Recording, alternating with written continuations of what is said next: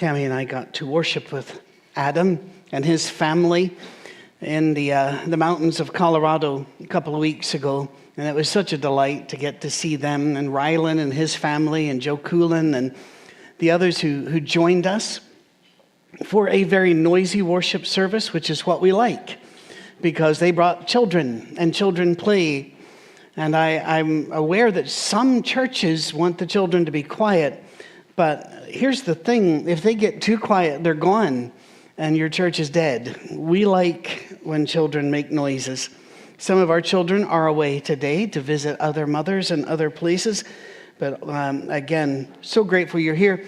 3,000 subscribers. Our plan, what we really want from each of you, is share this with one other person, maybe two other people, so that the message of religion without condemnation can spread, that faith without fear can take hold in more and more lives. For you see, that's really what we are about. We're not an alternative for COVID and post-COVID years, although some use us that way. We're also not a refuge for those that are bitter at church, although many of us have been, were, and we're a refuge there too. Primarily what we are is an attempt to reset our hearts and reset our thoughts about God and life, getting all the barnacles off the ship of faith so that we can sail far more smoothly and with joy and peace. But we do have a problem. I can remember driving around with friends of mine in the States, and every so often they'd say, "Oh, look over there, they're deer. Oh, look over there, they're turkeys. You know, look over there." I never saw one. Never saw a one, because I wasn't trained to see it. You know, in Britain, the only people that get to hunt are rich English people named Nigel. And so it was not a part of my culture to understand any of this. Occasionally, they'd let the Scottish people hold the deer that Nigel would shoot, and that's how we lost Hamish. But I never grew up with that culture, and so I didn't see. Now, in Colorado, they came right up to the window and looked at us. We're going, "Gotcha. Thanks for turning yourselves in." But I wasn't trained. In fact, I was trained to not see, because it wasn't mine, it wasn't ours, it wasn't allowed. There's a problem when we read our Bibles. It's not hard to spot the problem unless you've been trained not to see it. And tragically, we've been trained not to see it. What is it here? Love. Love is everywhere through the Bible. It soaks it. It's repeatedly said to be the mark of the Jesus follower. And yet, we rush past it, we ignore it, or most insidiously, we redefine love to mean some form of judgment and some sort of enforcement of rules and standards. How many times I've had people say, "Patrick, because I love you, let me list what you're doing wrong." And I'm going, "Stop loving me. I don't like it." But that was the kind of love that we were given. Harsh love, tough love, mean love. But let's, an example, Galatians 5:6. Paul asserts, Paul, who most people bring out as the big lawgiver in the club to start swinging around to get everybody in line. Paul says, Galatians 5:6, the only thing that matters is faith expressing itself through love. That's it. You have to be quite the acrobat to turn that into a way to judge others, but we have acrobats that do so. Just 8 verses later, in chapter 5 and verse 14 of Galatians, he says, the entire law is summed up in a single command: love your neighbor as yourself. It's almost as if he really wanted us to see that. In Ephesians chapter 6, verses 1 and 2, he says, be imitators, therefore, of God, as dearly beloved children, and live a life of love, just as Christ, there's our example and our standard, just as Christ loved us and gave himself up for us, okay, that's another standard, as a fragrant offering and sacrifice to God. Live your life in love, giving yourself up to others. It doesn't say anything about live your life in love. And let's go around and measure the spirituality of others to see if they come up to par. But I have to ask you, those in the room and those around the world, does that sound like churches? Does it sound like church people? Sadly, it really doesn't. Most people have been judged by church people. Most people have issues with church people. And it's because they haven't loved. And the church people would say, well, we had to maintain standards. Yeah, but the standard was love. That's the thing, you missed it. You missed the measuring thing there. Now, the Jones, lovely giving devotional, very strange. I was imagining free-range engineers, hordes of them over the plains, with their unique courting rituals, showing the intended a spreadsheet, see how they might respond. Whew. We're glad we got them because, if engineers don't have standards, bridges fall down. So we're glad we've got them, right? We do. And we invite them to parties, but that's all right because we also invite actuaries to make the engineers look interesting. So we're able to assimilate them into broader culture, which I appreciate. But there are some things that you need yes and no, black and white standards are. You really do. If the doctor says, all right, we're going to make an incision here, well, here-ish, to find the stomach, which is probably there. That's not helpful. But in religion, the standard is love. 1 Corinthians 13, we all know 1 Corinthians 13, because somebody says love, it's legally required that you go to 1 Corinthians 13, or so it seems. But at the very end, it says there are only three things that remain: faith, hope, and love. And the greatest of these is what? Love. Do you understand the import of what we've just said, or what Paul said, and then we just agreed to? That to God, love is more important than faith. He talks in Romans, Paul does, about some people without the law have fulfilled the law. They lived the law. And that some people with the law did not. I get that. How many times have I been loved so well that I've thought, well, this person must be a Christian, and they weren't a believer at all. And I'm thinking, okay, then I've got to up my standard. I've got to love better than them. We've had neighbors before, Cammie and I, and one in Colorado, that it was very frustrating because we could not outlove them, no matter what we did. We would come back in smiling and go, okay, shut the door and go, all right, that did not go well. We've got to find, we cannot let these people outlove us. And we never did win, did we? We never did. And it was just amazing. Love is important. In Colossians 3:14, and again, I keep going to Paul because Paul is so misused as an angry lawgiver. In Colossians 3:14, he lists Christian virtues and then says, and over all these things, put on love, which binds all these in unity. Above all these things. If you got to get it wrong, err on the side of love. If you've got to get it wrong, err on the side of mercy and grace. Because you're going to get it wrong, why don't we just head for mercy, grace, and love anyway? Peter even puts it this way in 1 Peter 4 and verse 8.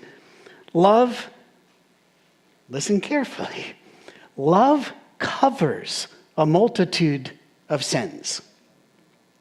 Love doesn't point out sins. Love doesn't stand up and say, all right, you know what's wrong with you people? Yes, God lists some things that are right and wrong. Don't worry. Those of you that are just itching to judge are ready to. We'll talk about that. Not today, because I really don't want to. But we will. It's in the program. It's in this story arc. I'm not going to tell you when it's going to happen, all right? Because I want you to put your judging on hold and see how hard that is. It's really hard. but it's what we do. It's who we are. Love doesn't point out sins. Love covers a multitude of sins. And when God lists sins that he hates, like in Proverbs 6, he only lists 7. Even then, my mom is coming up to 91 years old. And I always think of my mom when I think of Proverbs 6 and the list of sins. I'll explain. She's a righteous woman. But it's the phrasing. Because it starts off, 6 things the Lord hates. 7 are an abomination to him. It's like, oh, just thought of another. And that's the way my mother would be. You know what's wrong with you, young man? There are 4 things that by the time we were done, she'd been in labor 18 years and I wasn't worth it. It was one of those things, right? Fair enough. But love doesn't point out the sins. Love doesn't say you missed a spot. Love takes care of it. I'll take care of that for him. I'll do that. When Jesus was asked what the greatest commandment was, he did not hesitate. He did not stutter. He did not waffle or sound uncertain. He said, love the Lord your God with all your heart, with all your soul, with all your mind. This, he said, is the first and the greatest commandment. And the second is like it. Love your neighbor as yourself. And then he added one line of commentary. All the law and prophets hang on these 2 commands. You can get worship wrong. I don't even know what that means, but you can get it wrong. You can get your music wrong. You can get your baptism wrong. You can get your church organization wrong. You can get everything wrong, but don't you dare get love wrong. Love is greater than all these things. Back to Paul.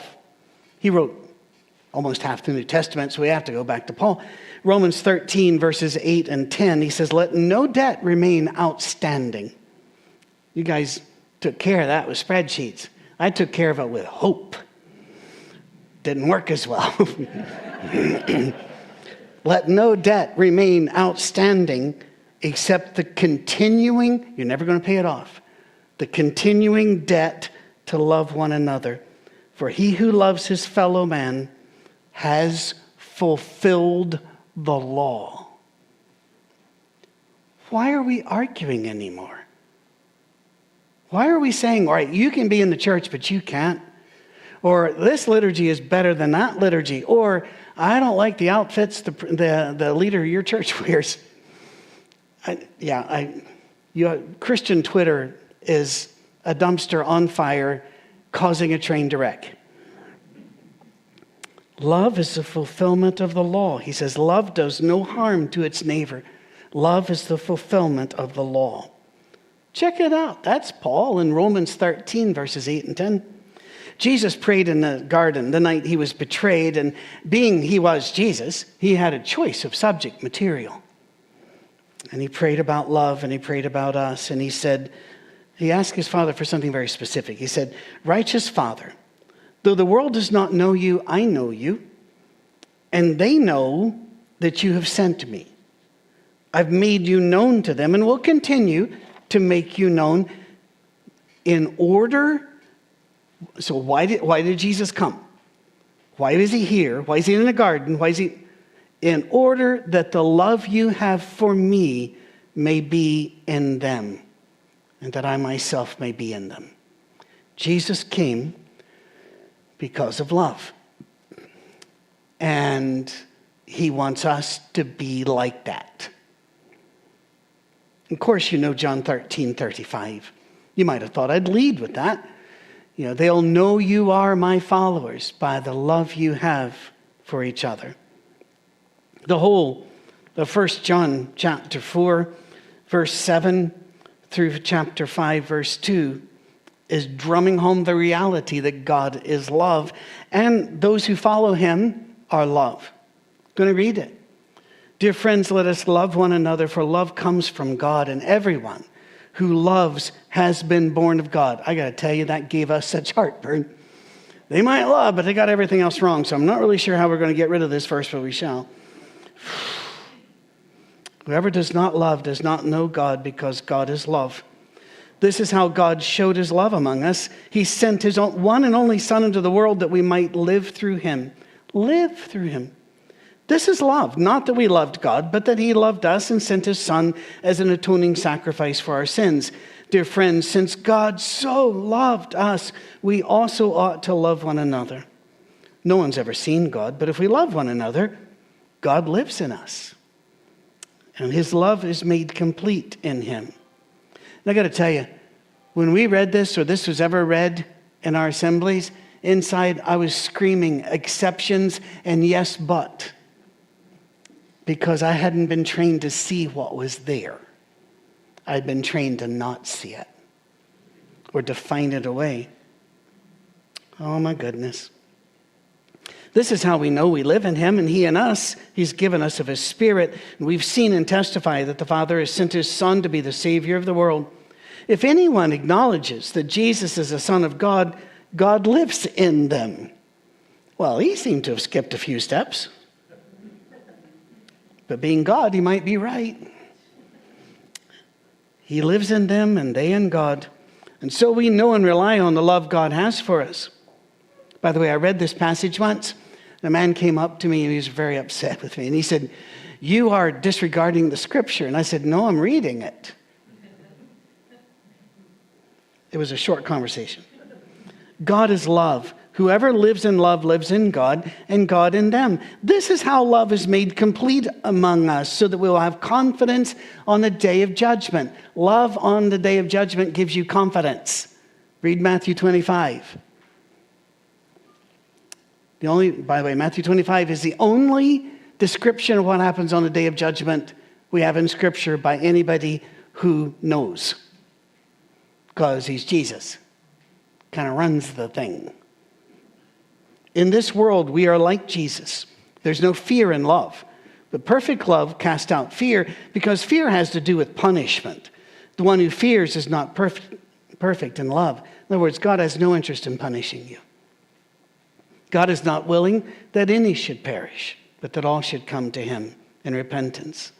We love because he first loved us. Whoever claims to love God yet hates a brother or sister is a liar. And by the way, you can't get out of that by saying, well, they're not really my brother or sister, because no. You see, a wee word. I had 3 older sisters. I know what persecution means. Nobody knows the trouble I've seen except those who caused it. If they had had a vote, they would have voted me out of the family. They really would. And that's not something against them. If I'd had people that would have voted on my side, I would have done the same back to them. You don't get to vote somebody else out of the family. You don't get to decide who's in the family. The dad and mom decide who's in the family. And the Father says they're your brothers and sisters. Whoever does not love their brother and sister who they have seen cannot love God who they have not seen. And he has given us his command. Anyone who loves God must also love their brother and sister. Everyone who believes that Jesus is the Christ is born of God, and everyone who loves the Father loves his child as well. Loves each other then.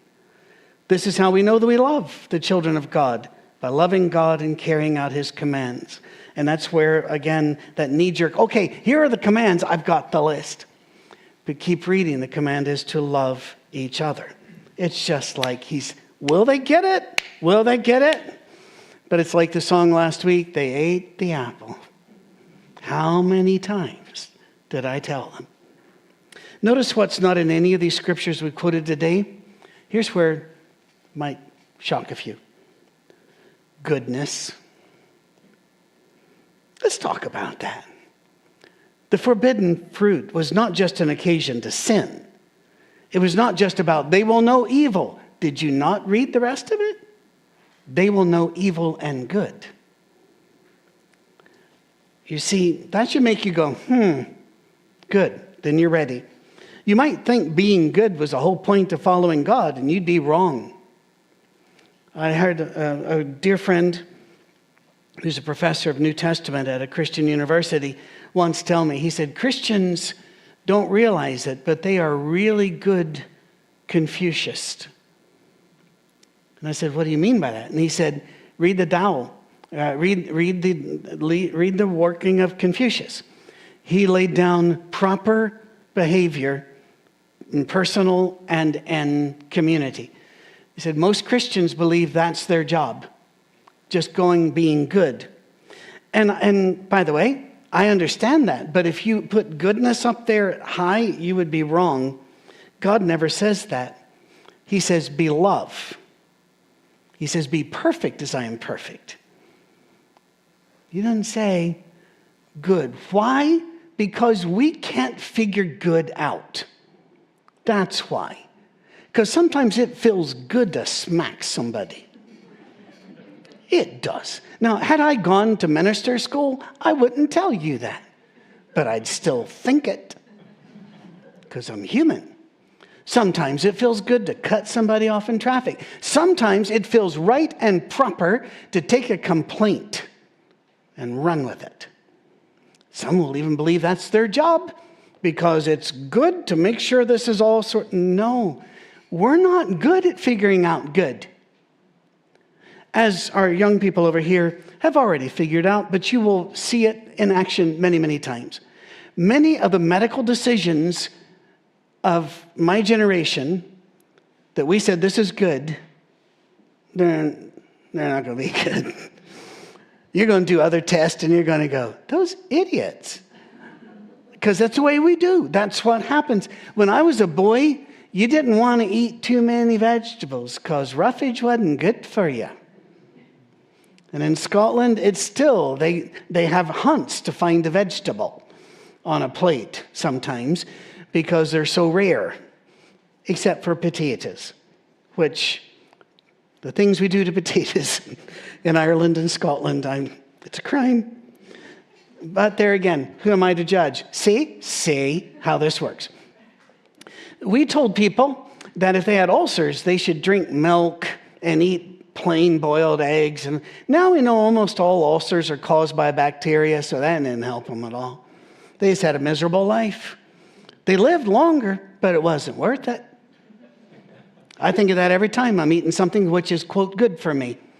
I'm going, yeah, this may make me live longer, but what's the point if I can't eat something I like? We told people if you eat salt, your heart will blow up. And then we did our first longitudinal studies. That's a 40, 50, 60-year study. And found out that unless you got a really bad heart or a serious issue of blood pressure, nah, salt's fine. Sorry. My dad wouldn't even let us have a salt shaker. He had this fake salt. Tasted like metal filings. My mom, they would invite us to go there for Thanksgiving and the like, and you have to go, you have to. So we'd stop at Wendy's along the way and pick up salt packets. And by the end of the week, those things were worth money. And I said, what will you give me? You could sometimes get somebody's dessert for a salt packet. We're not good at figuring out what's right. We're not good at figuring out what's good. Once we started judging what was wrong or evil, we automatically start trying to find out, judging what's good for our life, meaning and security, and we find it all in being good, and that gives us a lifetime job walking around dividing between good and evil. That'll keep you so busy you don't have time to love anybody. You'll start doling out your love on those you deem worthy of your love because they are good. You see how insidious this is? It gets into everywhere. You'll develop religious rules. You'll develop boundaries. And, well, like Eve did, you will narrow the boundaries of what is allowed, and you will expand the boundaries of that which is forbidden. And you'll pick and choose who gets to receive your love, your time, your generosity, and your grace based upon a moral code that you and your particular community or tribe agreed upon. Some churches will go so far as to not offer charity to those that are outside their circle of good. God is calling us to love others. And yes, we'll still see good and evil. but we're not moral relativists, but we're also not umpires throwing flags when we see evil and good. Some things are absolutely wrong, some things are absolutely good, but we leave that to God to judge. Our job is not to do anything but love. And regardless of who and what we see before us, we dedicate ourselves to love as God loves and as he has loved us. Maybe this will help. Whether somebody is guilty or not is a matter of law and principle in our court systems as well as in Scripture. But guilt is not sentence. It is not judging. Are we aware of this? Have you been to court? You can find somebody guilty, and then they have to come back in later for the sentencing. We can look and see that to me seems good, and that to me seems very wrong. But my job is still to love this person because the only one who can make a sentence is God. I can't make that sentence of saying, lock them away out of my life. Shut that down. No, God can only do that. And there's something in the American Constitution and legal system which isn't done much. I often wonder why. It's called jury nullification, where they can come in saying, we don't care if they're guilty. We're letting them go. And you might go, what? Well, it's kind of like they looked at the situation and said, you know something, who are we to judge? I'm going, well, you are the jury. You did agree to get there. If you don't know how to get out of a jury, that's on you. By the way, just helpful, take rope. Ask if it's a hanging offense. They'll let you go. Before we leave this lesson, we need to redefine our terms. American and English-speaking people in general just throw the word love around all too much. And it means way too many things. My wife and I were listening to a podcast, and the lady goes, when she went to Germany, that the Germans were just appalled at the way she said love. Because love there means something very, very specific. Over here, it doesn't. It can mean liking something. I love sunsets. I love ice cream. I love my car. It can be another word for friendship. I love Doug. I love Topper.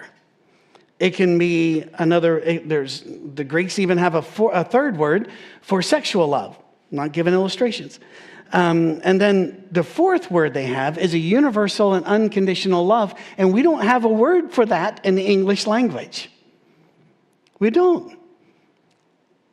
Yeah, it's here in the Greek, and that's the one we're going to talk about. It's the fourth word, agape. How do we put that into words? Here's the kicker. I've heard people try. I've even read their books. Now, you cannot put agape into words. You have to see it. And that's what God did. He gave us Jesus. 1 John 3:16. We know love by this, that Jesus laid down his life for us, and we ought to lay down our lives for one another. John 3:16. For God so loved the world that he gave his only Son, that whoever believes in him may not perish, but have eternal life. Paul tells us that God proved his love for us by sending Christ, Romans 5 and verse 8, while we were yet sinners. We were undeserving. We weren't looking for love. We were not looking for anything. He still loved us and gave us unconditional love. He gave us Jesus. He showed love. And he didn't spend time sorting out who got it and who didn't. He loved the world. He so loved the world. And then, last scripture, let me look up. Yeah, I'm going to get in there, David. I'm getting in under the wire. A lot of people don't know that there is a clock on me. Devin found out. It terrified him. He assumed there was some punishment when it hit all zeros. But it's rather like a bomb in a movie. Never gets to zero. Yet.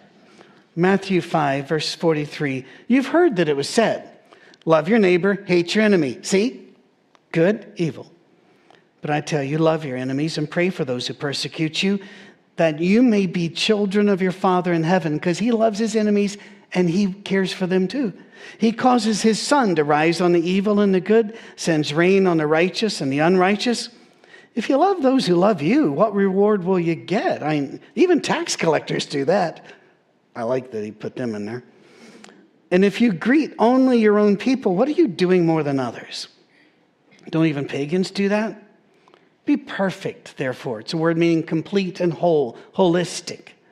Therefore, as your Father in heaven is perfect. Well, eventually we'll talk about sorting good and evil. Misha, if you'd bring your team back up while I'm doing this little transition, this wee transition. You can be perfect and whole by just being like Jesus. Don't sort people. Don't sort things. Stay away from the Garden of Eden fruit salad. Stick to what we're supposed to do. You got a full-time job, and that job is to love one another.